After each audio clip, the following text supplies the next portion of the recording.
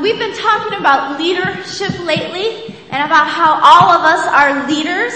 And Genesis chapter 1 verse 23, it's the story of God creating the world and God decides to make humanity. And God says this, He says, let us make humankind in our image so that they may rule. It's this idea that God, He is the ruler over all the universe, over everything, and we are made to be like Him in His image so that we also lead. And at the very minimum, you are the leader of your life. You gotta lead yourself. But because you're made in the image of God, everywhere your presence goes, you have influence. I mean, when you walk into this room, you have influence. And your presence can either help people be like, yeah, let's worship God, or your presence can be like, okay, this is so boring, you know. I mean, and everywhere we go, we have this ability to influence how other people respond, the energy level in the room, whether we go after something, whether we get apathetic, whether we get discouraged. We all have the ability to influence one another. And we believe that God created us not only to lead, to be leaders, but He wants to help us be the best leaders we can be. And He recorded His wisdom for us right here. That He inspired different humans to write His wisdom down, and He oversaw the preservation of it and the translation of it, and that it still speaks to us today. So, I want you to grab your Bibles, okay? This is God's Word. It's the Word of truth and the Word of life. And we're going to read it together. If you don't have one, you can grab one out of the baskets and turn to James chapter 3 verse 13. James 3:13. And the pew, I want to say pew Bibles. It tells you how long I've been going to church. And the basket Bibles, there's a little post-it note, and that will get you to James chapter 1. Okay? And then you just gotta like flip a page and you'll be at James chapter 3. Our main text is actually we're gonna dive into chapter 4, but we gotta summarize a little bit of chapter 3 before we get in there. But the book of James is written to Christians who are going through a very difficult time. They're being persecuted. And James writes to them to teach them how to lead themselves well in hard times. I mean, which of us doesn't need that, right? How to lead ourselves well during hard times. And his message is pretty simple in chapter 1. He's like, okay, you're going through difficult times. This is what you need to do. You need to ask God for wisdom. And God will give wisdom to everyone generously without finding fault in them, without trying to decide if they deserve the wisdom or not. He will generously give you wisdom. But, there's always a but, you know. But, you have to believe and not doubt. That's the but. When God gives you the wisdom, whether it comes through His Word or other believers, sometimes we speak wisdom to each other. God has ways of revealing His wisdom to you. And when He does, you have to believe it and not doubt it. And James says, don't just merely listen to what God says and deceive yourselves. Do what it says. That's chapter 1. Alright, we're done with chapter 1. And then, what he does, the rest of this book, is he goes through and he points out ways that we're double-minded. And this is where it gets really convicting and hard. He points out ways where we say, oh God, what do you want us to do? Okay, we'll do that, and then we do the opposite thing. And in chapter 3, he talks about the double-mindedness of our speech. How we praise God, and then at the same time we curse other humans who are made in the image of God. And we might say, well, I don't curse people, you know, I'm not like a witch who like has a pot and cast spells and stuff, you know, like we don't curse people. Well, the way James uses the word curse, it just means anytime we speak hoping for someone's downfall. So if we have a boss and we go and to our coworkers about how awful of a boss they are, That's cursing. That's hoping for their downfall. If we call up our sibling and complain about how awful our mother-in-law is, or complain to our kids about how bad their parent is, that's cursing. And James says we shouldn't do this. In chapter 3, he says we shouldn't do it for 2 reasons. One, it's counterproductive. He says it's counterproductive. Negative speech can't produce good results. He says a thorn bush only produces thorns. Well, he doesn't say that. Jesus says that. He says other things like bitter water only produces bitter water. But same principle. A thorn bush will never produce sweet fruit. And thorny speech will never produce sweet results. Negative speech only produces negative results. Sometimes we think it like, oh, we got him fired, or, like whatever. We think it's good, but in the long run, it's always negative results. And James says we do this to one another because we have bitter envy and selfish ambition. Bitter envy and selfish ambition. We want what others want, especially during hard times. We want what others want. We think, why do they have that? They don't deserve that. I want that. With leaders during hard times, we think they're idiots, right? And we think, if people would just listen to me instead. And we want their influence. And James says we curse one another because we have that kind of selfish ambition. You want to know how to tell the difference between a person who leads, who's a leader because they have selfish ambition, or they're a leader because they really want to serve? James talks about that. A leader who wants to lead because out of just selfish ambition, they will do it by cutting others down. That's how they gain their influence. But a leader who wants to actually lead to help people, verse 13, he contrasts them. Verse 13, who is wise and understanding among you? Basically, who do you want to choose to be your leader? Alright? Who is wise and understanding among you? Let them show it by their good life, by deeds done in humility that comes from wisdom. But if you harbor bitter envy and selfish ambition in your hearts, do not boast about it or deny the truth. We talked about this last week. How we boast about our selfish ambition and deny it at the same time. And the way we do it is simple. Is we say, I'm doing it for them. You're a workaholic. I'm doing it to provide for my family. Yeah, you're doing it because the promotions feel good. And we do these kind of things all the time. I'm doing it for my kids. I'm doing it for them. But we're actually doing it for ourselves.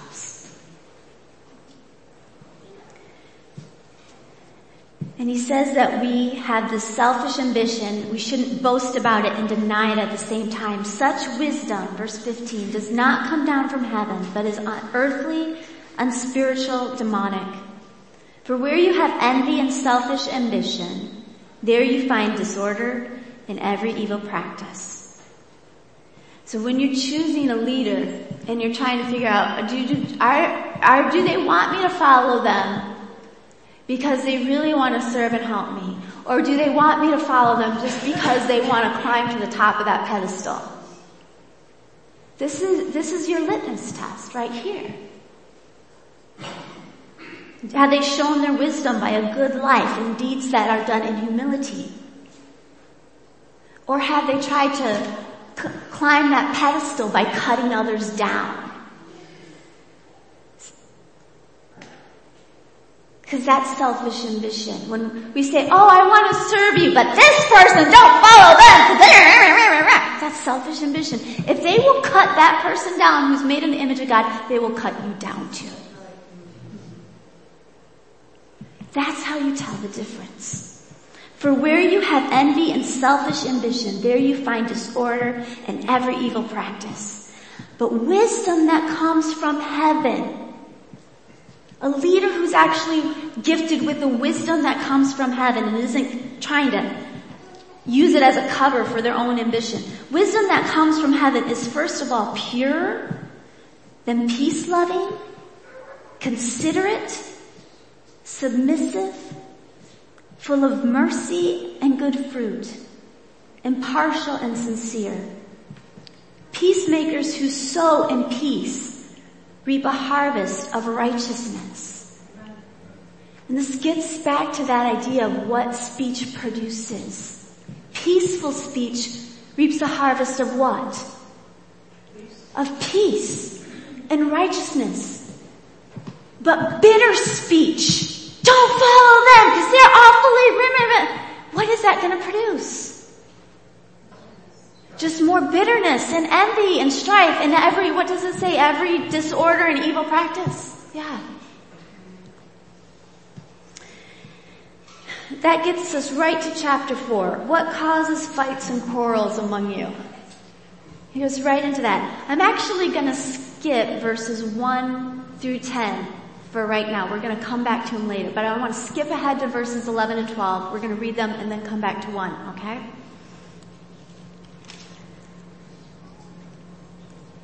Verse 11, chapter 4, verse 11. He says, brothers and sisters, do not slander anyone.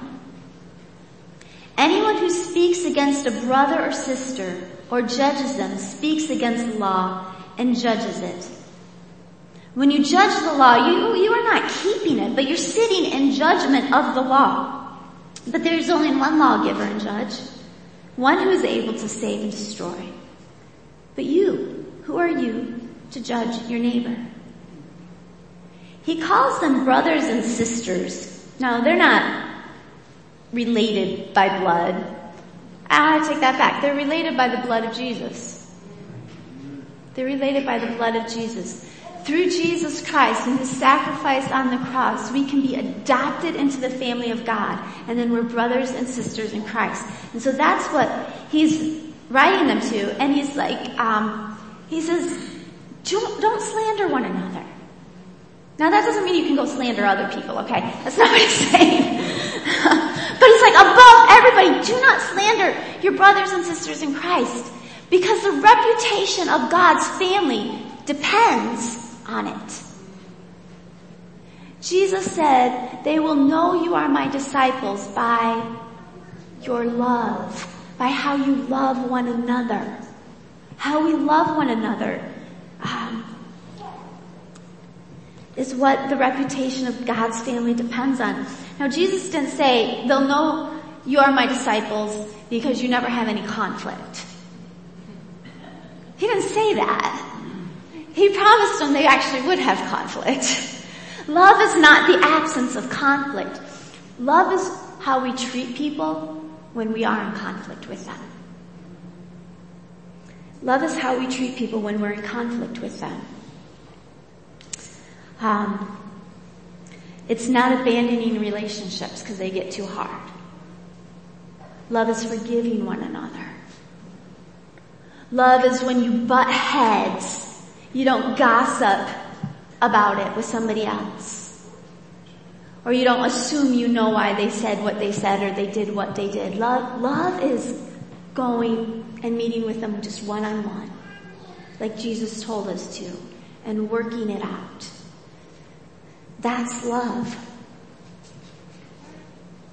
Unfortunately, Christians, we tend to handle conflict in one of two unbiblical ways. Either we think the loving thing is just to not just keep the peace, not make a fuss, and we just try to sweep the elephant under the rug, right? And then we paint this happy face on like, oh, everything's great. And people who are not Christians, they come to church and they're like, these people are not relatable, because we just pretend like everything's perfect, And, but the other way we tend to deal with things is exactly the way the world does. By complaining and gossiping about one another. Or maybe it's delayed. Maybe like we try sweeping the elephant under the rug and be like, oh, it's good, I can forgive, and but it just builds in us until we start making comments to other people, right? Because we can't keep it under the rug. And James says we not only gossip, but we slander, which slander is gossip with embellishment. Gossip with embellishment. It's like, if you ever think about when you've gossiped about someone, and we all have, okay? It's usually because they've done something to offend or hurt, right? And we want to feel vindicated in our anger and our hurt. So we recruit people to be a jury.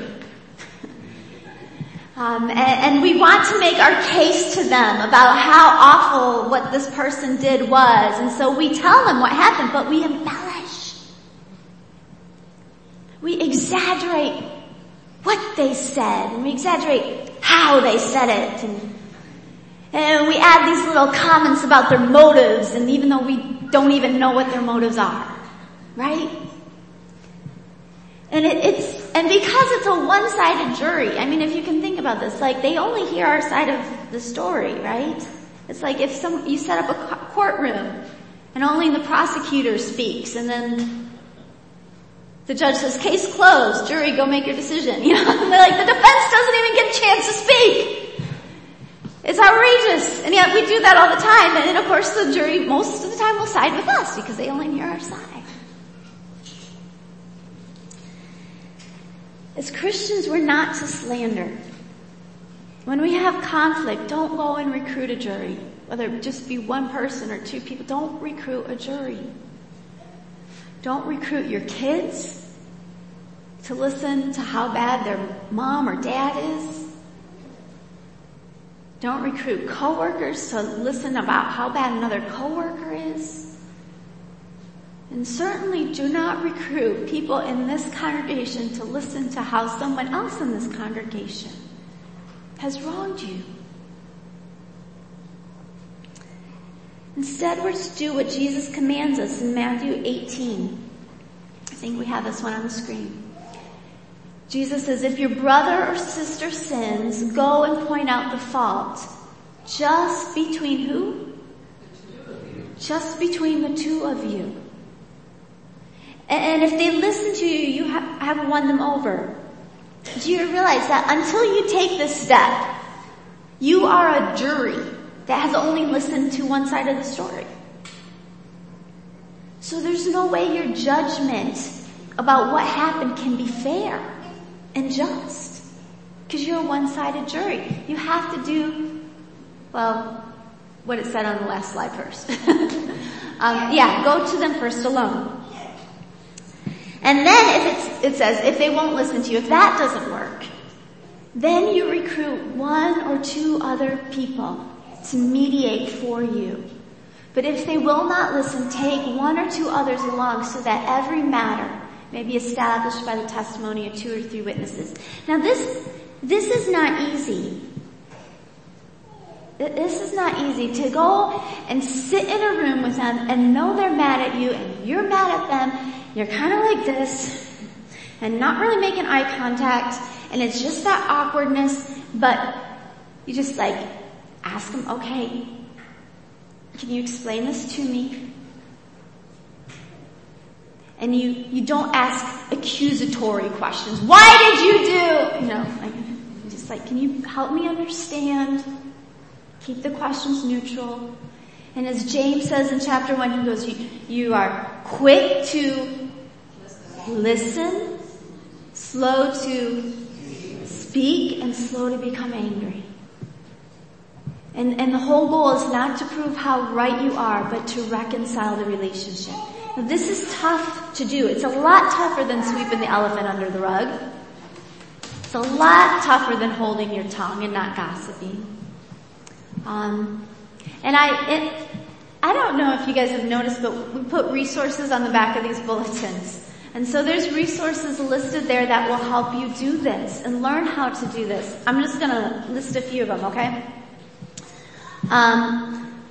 Craig Groeschel, he's a pastor. He has a leadership podcast that is excellent.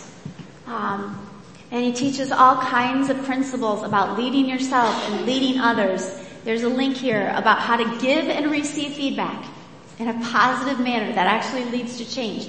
Pastor Rick Warren is retired now, but he has a podcast and a lot of his sermons are still online. He's funny. He is very practical. Gives step by step what to do, very biblical. One of the reasons I put resources on here is because there's a lot of junk online too. There just is. There's a lot of people who claim to be Christians who aren't. There's a lot of people who were solid Christian teachers and pastors, but as they get more and more popular, they just learn, well, if I say that, then people will stop listening. And so the more and more popular they get, the more and more the truth of the Word of God gets watered down and diluted, and their theology begins to change. Pastor Rick Warren is one who had solid theology all the way to the end of his ministry career. Dr. Henry Cloud, have any of you heard of him before? Some of you have. He is excellent. He's a clinical psychologist, Christian. The guy knows the Word of God backwards and forwards. I listen to him and I'm blown away. I think I know the Bible pretty well, but he is able to pull truths and scriptures that I'm like, dang, he's good. And he has, if you look up his podcast or his YouTube channel, he has videos on almost every relational topic under the sun. He wrote a whole book for Christian singles who can't figure out how to get married, and find a spouse. He just, everything. So I put 3 of them on there. The first step to resolving conflict. How to be around someone who has hurt you. That's one of the links. Another one of the links is, do you have a family member who you know they need help and they refuse to get help? There's one on that, alright? You can find a whole lot more. These are in the back of your bulletin. They also get emailed out every week with the email bulletin, and the links are live, so you can just click on them, alright? If you don't get our email bulletin and you want it, this is the Connect card. Put your name on it, write down, put me on the email list or whatever, okay? And we'll start sending you the email bulletin where you'll get all of these resources and links live, okay? That's my little promo commercial for the middle of the sermon. But you guys need more than just me. I mean, that's one of the reasons, first of all, I have you open the Bible and read it for yourselves, because I don't want you to be dependent on what I say. But you also need other teachers besides me. Listening to me for 30 minutes once a week is not going to give you all the tools that you need, okay? So there's some other resources for you.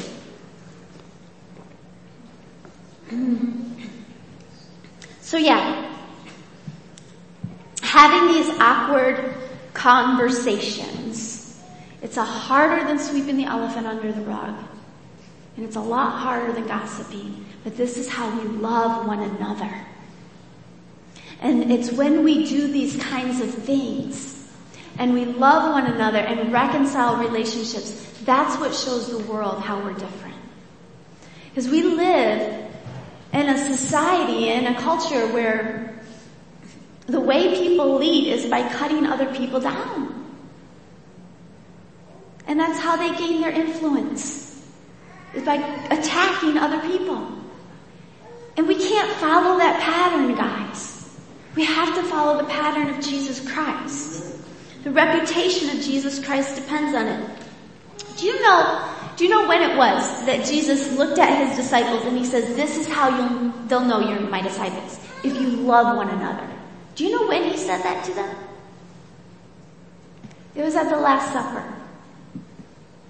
The night before he died on the cross. He got up, he washes their feet, and he says, I'm your teacher, and I've just set an example for you. That is, I have just served you, so you're supposed to serve one another. This is how they'll know you are my disciples, if you love one another. That was when he said it. And then he got up and went to Gethsemane, where he was arrested and taken to the cross to die for them.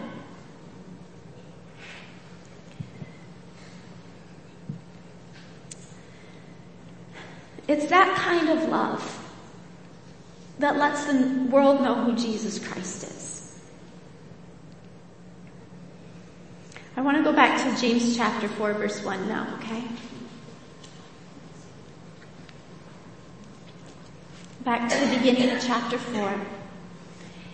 He says, what causes fights and quarrels among you?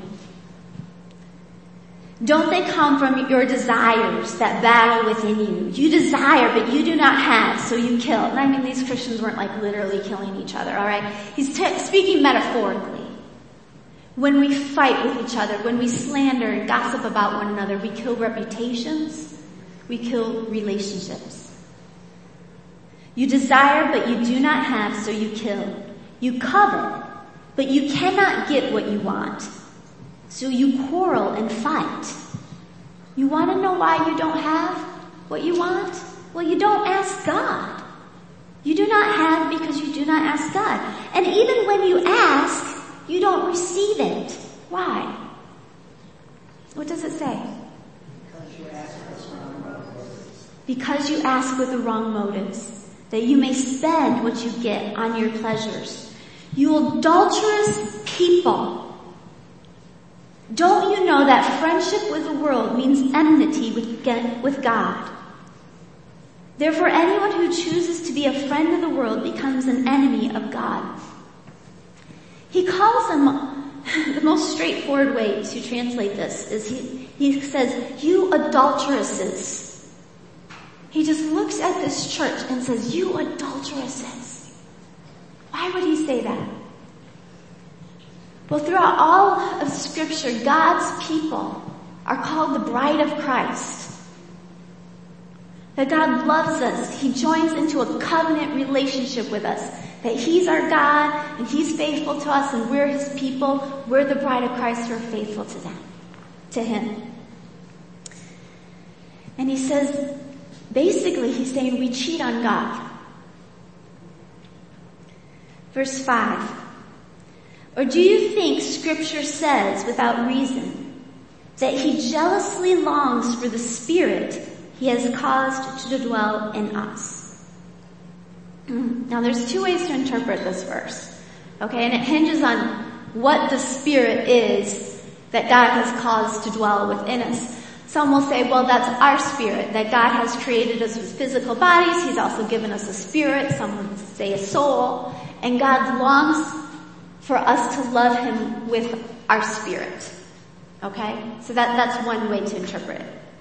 The other way to interpret, you'll see in the little footnote of your Bibles. But it's the Spirit that God has caused to dwell within us is the Holy Spirit of God. That when we accept Jesus Christ as our Lord and Savior, we're adopted into God's family, and God's Spirit actually comes and lives in us. And it is God's Spirit in us that is jealously longing for our affection. It's this idea. Just imagine you're married. Some of you are, some of you aren't. And you prepare a romantic dinner for your spouse. And they come home because you live together. And so you've got this dinner and their cell phone vibrates. And they pick it up and they get this little smile on their face and they're like, shh, shh, shh. And you're like, who's that? Oh, nobody. And then it happens again and they're like, shh, shh. It's nothing really. I'm here with you, you know.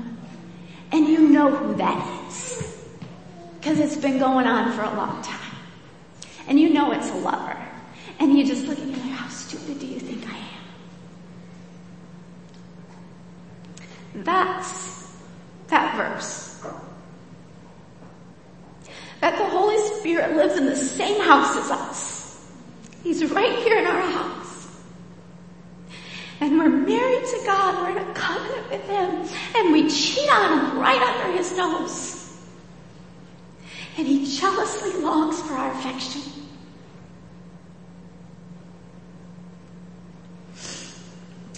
Not all jealousy is wrong. It is wrong to be jealous of what other people have.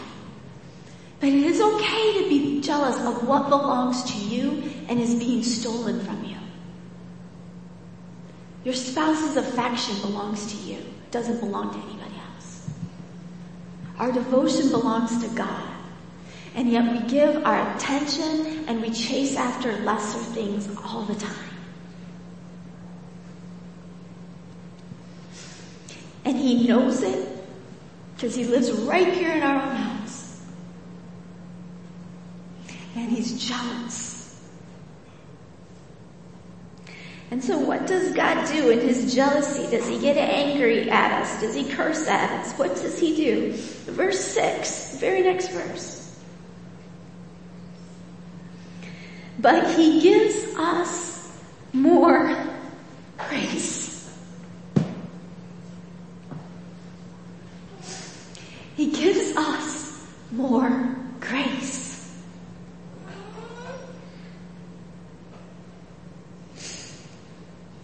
That is why the scripture says, God opposes the proud, but shows favor to the humble. It says, James is coming back to that idea of selfish ambition and how we boast about it but deny it at the same time. And we say, I want this, or I'm doing this for a good reason, it's for other people, but it's really for our own selfishness. It's the same idea in this verse here, that we ask God for things, and we totally deny that the reason we want them is for our own selfish reasons. It's like going to your spouse and saying, hey, will you watch the kids so I can go out with my coworkers after dinner? And your spouse is like, well, is your one coworker going to be there? Because they do not want this friendship with you. You know, and you're like, oh, don't be jealous. You overthink things, you know. We do that to God all the time. We put Him in that position where we come to Him and we say, oh God, will you give us this thing? And God knows full well that if He gives it to us, it will pull us away from Him. And we say, oh no, God, it's good, and we're proud. We're too proud to admit that we're asking God for things for selfish reasons. What did He say? Even when you ask, you do not receive. Because why? Because you ask with the wrong motives. And when we're too proud to admit we're asking for things with the wrong motives, God opposes us. Is He going to give that to us? No, He opposes the proud, but He gives grace to the humble. When we humble ourselves and we admit that we do this, He gives grace to us. In the next verse, verse 7, submit yourselves then to God. Resist the devil and he will flee from you. Come near to God, and He will come near to you. Wash your hands, you sinners. Purify your minds, you double-minded. Grieve, mourn, and wail. Change your laughter, your, oh, it's okay, it's a no big deal. Change that into mourning, and your joy to gloom. Humble yourselves before the Lord, and He will lift you up.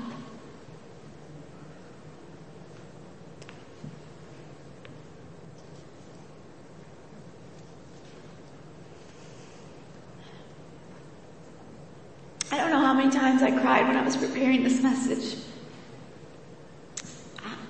Especially every time I looked at that verse about how the Holy Spirit lives in us. And we cheat on Him, but He gives us more grace anyways. And I just wanted to give us time. Thank you. I told myself I was going to need a Kleenex, and then I forgot to grab one before I got up here. I wanted to give us some time to reflect and do what James calls us to do. To take our, it's no big deal, and seriously address it and call it for what it is. In a few moments we're going to take communion. And communion is a way that we identify with Christ in His ways, instead of identifying with the world. And instead of saying, I'm chasing after all of this is who I am with, this is what my life is. It's with Christ. And in 1 Corinthians chapter 11, it says this. This is Paul writing about what he learned about the night Jesus died. For I received from the Lord what I also passed on to you. The Lord Jesus, on the night He was betrayed, right after He washed their feet, and said, this is how they'll know you're my disciples. Or you could say, this is how they'll know you're married to me. On that night, He took the bread, and when He had given thanks, He broke it and said, this is my body which is given for you. Do this in remembrance of me. In the same way, after the supper, He took the cup and said, this cup is the new covenant of my blood. Do this whenever you drink it in remembrance of me. For whenever you eat this bread and drink this cup, you proclaim the Lord's death until He comes. And then Paul says this. He says, so then whoever eats the bread or drinks the cup of the Lord in an unworthy manner will be guilty of sinning against the body and blood of the Lord. Everyone ought to examine themselves before they eat of the bread and drink of the cup.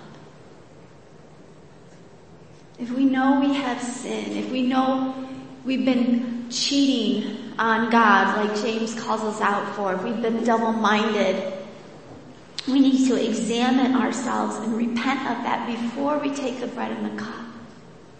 Because when we take the bread and the cup, we're identifying with Jesus, and it's like saying, like my wedding ring, right? Like I'm with Him. He's mine, I'm His. And when we take that bread and the cup, we're saying, I'm with Jesus. He's mine, I'm His. But we can't do that while we're looking at Him and flirting with this stuff over here. And so that's why we have to examine ourselves before we take the bread and the cup, okay?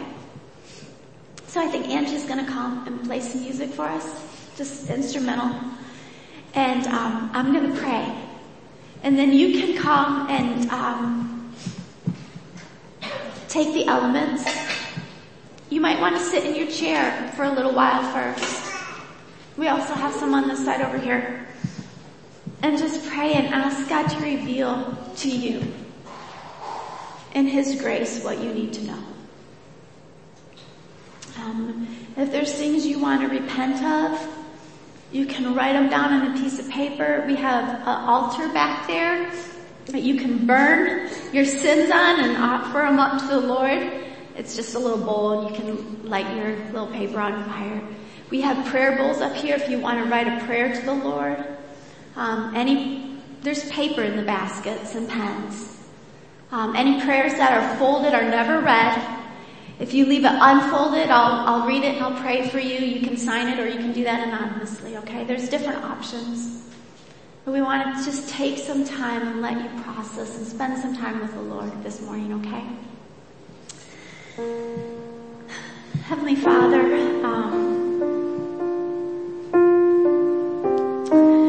your word is good. And I'm always amazed that even when you cut us to the heart, you're still sweet. Even when you call us out, you still give us grace. And so God, I just pray that we won't be double-minded. I just pray that we'll be people who don't take our covenant relationship with you flippantly. Give us a glimpse, God, of want to return that love and devotion. God, open our minds to show us where we have strayed, where we have been adulterous people. We don't want that in our lives anymore. God, we are double-minded people. We have deep desires for what is good, and yet we sabotage ourselves all the time